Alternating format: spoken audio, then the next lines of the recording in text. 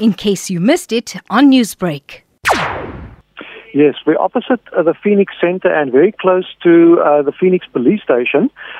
Coming in on Phoenix Highway, the traffic is flowing freely. That's cars, buses, taxis.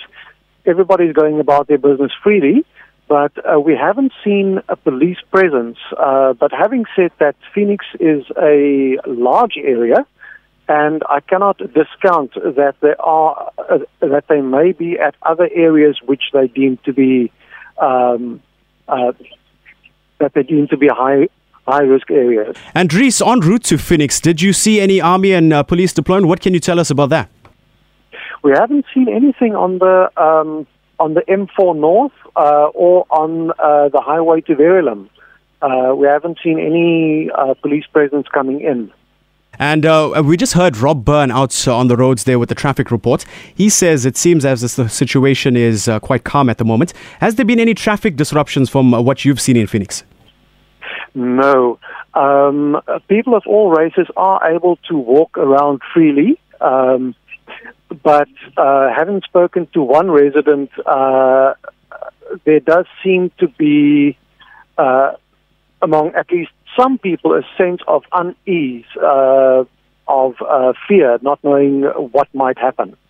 Well, it seems as if everything is okay at the moment, Reese, but we know that things could change as the time goes by. But thank you for joining us and thank you for that update. We'll leave it there. Thank you. Newsbreak, Lotus FM, powered by SABC News. Yes, and back to our news-breaking stories now. We had Rob Byrne out on the roads just giving us an update there on the situation with regards to unconfirmed reports of a national shutdown today. We also heard from Dries Liebenberg, who is situated in Phoenix. And now we are joined by SABC News reporter Nonku Hlope, who is currently at the Mooi River Toll Plaza checking if this critical N3 corridor is being affected in any way. Now, this, of course, is the scene where 28 trucks were torched, sparking last month's unrest. Good morning, Nonku, and thank you so much for joining us. Good morning. So what is the situation as we speak? Dries, when we spoke to him a few minutes ago, said it's quite calm. Indeed, you'd remember that, we left Durban as LS3 in the morning.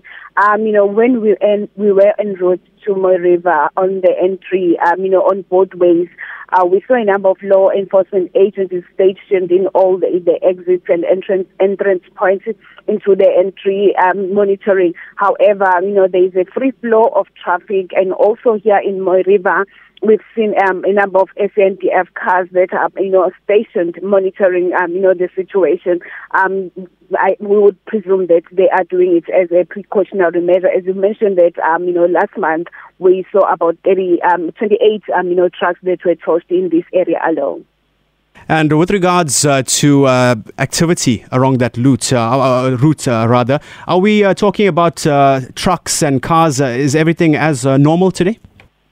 I would say for now it looks like it's business as usual, but maybe it's worth mentioning that there's a bit of rain and it's extremely cold, and so you don't see people kind of walking to around this area, which only now the cars and trucks that are going to various destinations that we've only seen, but the operations they are in full swing. News to hear, Nonku, that the situation remains calm at the moment. But is there a sense, I know it's tough to say, but is there a sense that things could intensify later today?